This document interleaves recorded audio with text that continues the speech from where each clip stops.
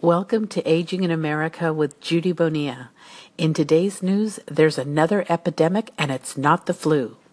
Loneliness, similar to a bad cold, can spread among groups of people, according to a study by researchers at the University of Chicago, UC San Diego, and Harvard. A team of scholars found lonely people tend to share their loneliness with others.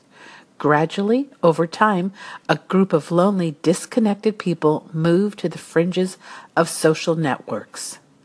Loneliness can lead to premature death and development of chronic conditions such as heart disease, diabetes, and depression.